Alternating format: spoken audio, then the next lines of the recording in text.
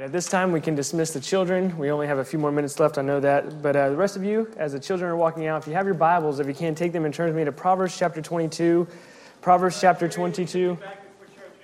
All right. We're not going to be too much longer, I promise. We still have all of our events going on for tonight. And it's amazing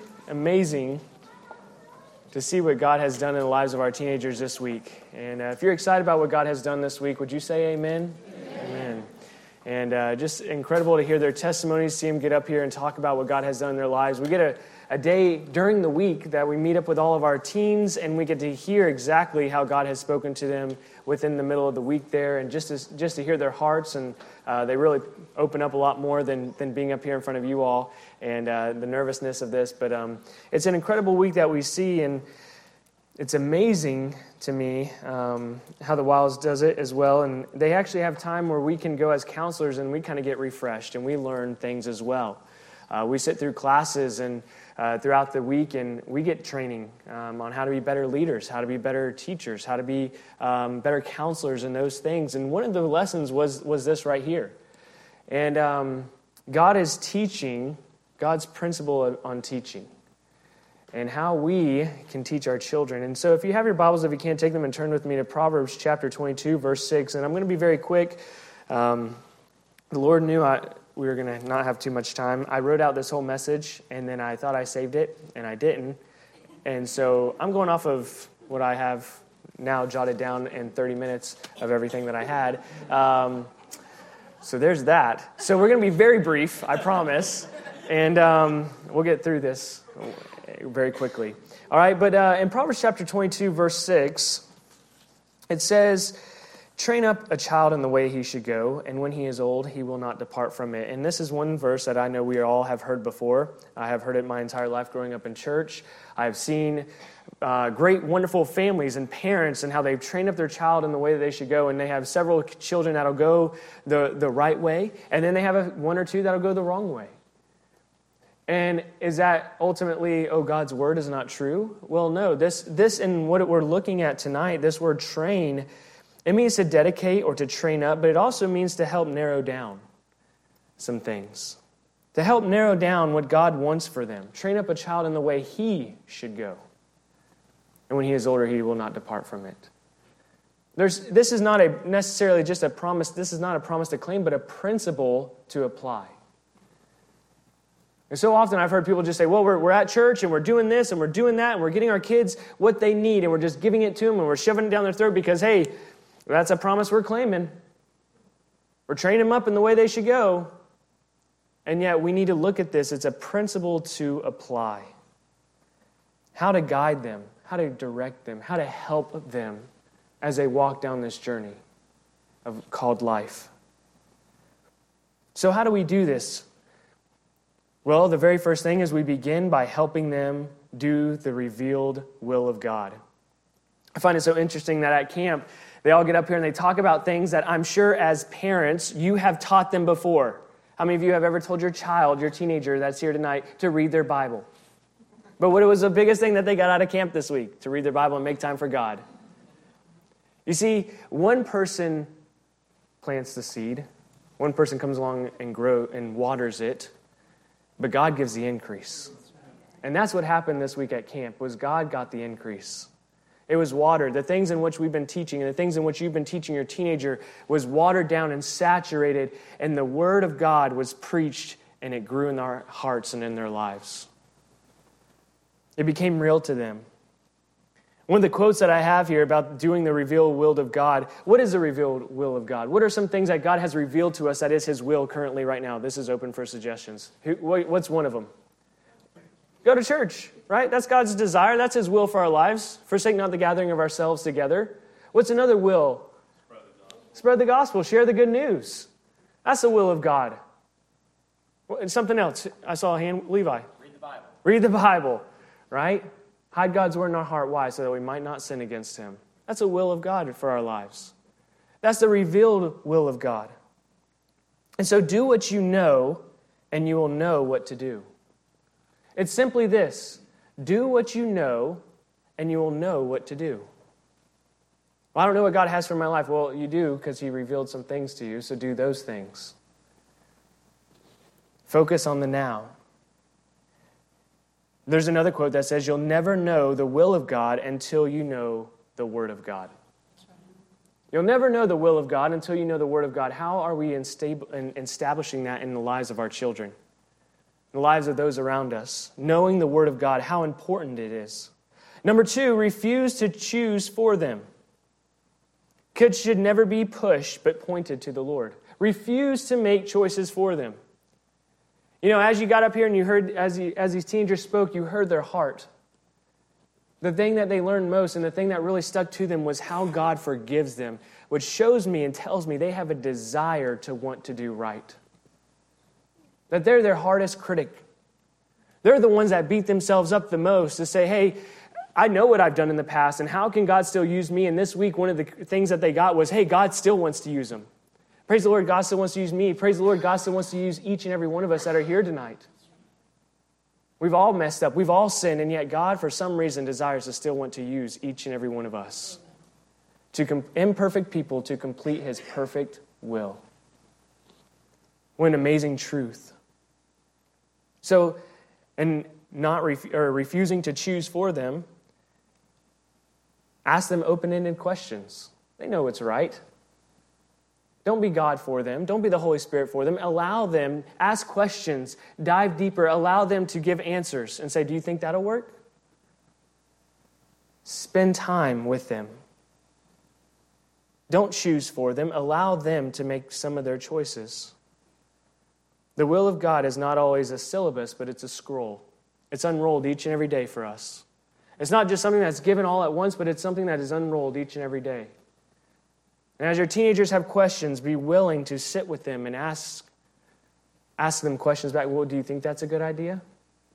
Do you think God would be pleased with that? Do you think that's the best way to do that? And allow them to answer.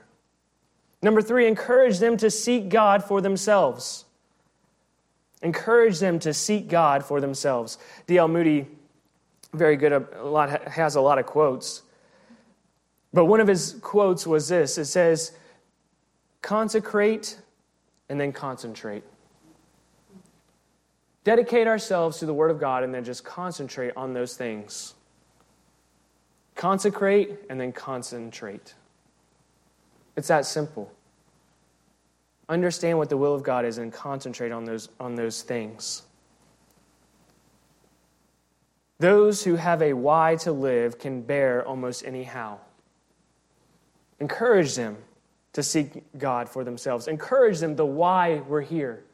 Let them know why we're here. We're here for a greater cause. We're here for a greater purpose.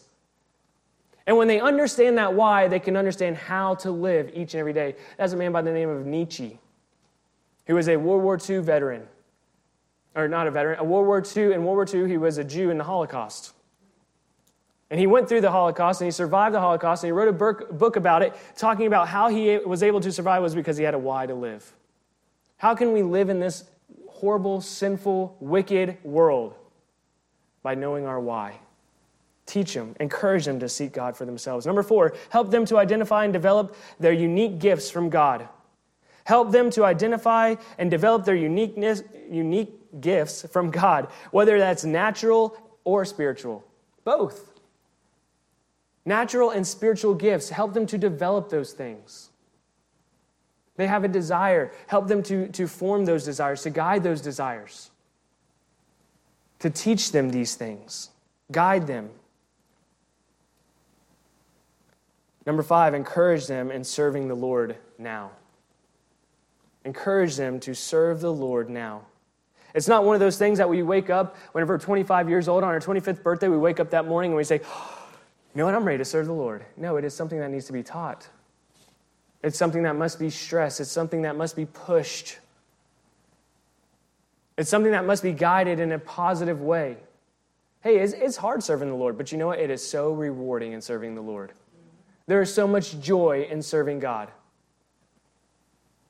Do our kids see that? Or do they even see just the negative side of things? Encouraging them, training them to serve the Lord. If we don't teach them to serve God now, they probably never will. There's several statistics on that as well. But looking at that and realizing that if we don't serve God now, they probably never will. Teach them to serve God now. Number 6, and we're almost done. Counsel them or teach them to stay close to authority. Teach them to stay close to authority. Work with them to stay close to authority. Teach them that unconditional love. Teach them how to work things out with those in authority with them, of teachers, of adults, and learn to work things out. If they have aught with someone, what are you to do? Well, what's the scriptural way? To go to them. Train up our children. Teach them in that way. Number 7, help them take the next step. Encouraging them all along the way. Be their biggest support. They've just made some decisions this past week, and they're going to fail. I've already forewarned them that they're going to fail in their decision. I know I fail with my decisions that I make. I know that they're going to fail. I know that we all fail. How many of you say it's a hard time to always make time to read our Bibles and pray? Teens, look at all these hands around. Like it is. It's a difficult task. And so help them take the next step. By doing so, we need to be encouragement to them. Again, they're their hardest critics most of the time, as most of us are.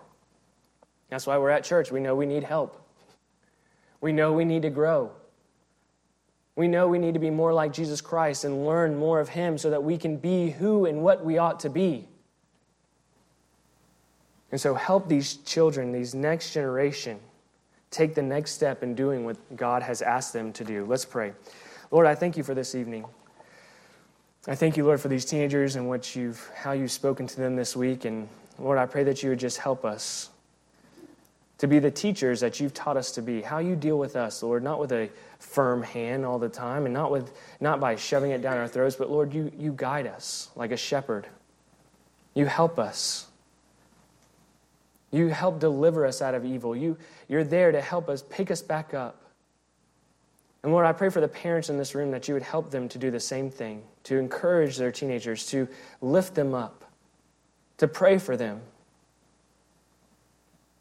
Tonight, I've spoke mostly to parents, but if you're here tonight, I just have a question. With our heads bowed and eyes closed, if you're here tonight, you say, you know what, Pastor Bloom, maybe I've led my children with more of an iron fist than with love. Or maybe you're here this evening and as a parent, or you're listening and you think, you know what, maybe you've just really taken a back seat to being the parent that God desires for you to be. And maybe you're just here tonight as a parent and you say, you know what, I just need some prayer. I just need some encouragement. Would you raise your hand if that's you? If you have a young person that you're trying to raise in the nurture and admonition of the Lord and you are saying, I need some help, would you raise your hand? I know my hand's raised.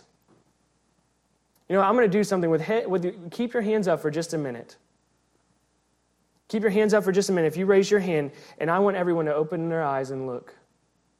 Look around at these hands that are raised. We don't do this too often. But I want you to realize that there are families in this church that need help, need prayer. And maybe you're an older person that you say, hey, I don't have children at home anymore. Well, you know what? There's people here that need help. There's people here tonight that you can encourage as they try to raise their children. I told my son the other day, we were having a discussion, and I said, son, I had never done this before.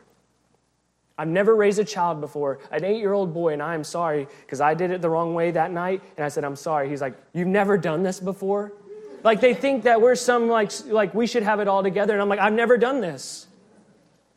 Some of you have never raised a teenager before. We've never raised the age in which our child is. We're learning this as well as we go. And teenagers realize this too. Your parents are asking for prayer. They don't have it all together. We're all trying to figure this out. But how awesome it is to come to the house of God and see other believers striving for the same goal, and that we can encourage, we can be a help to someone else who is in need. Thank you. That's all I have. Thank you.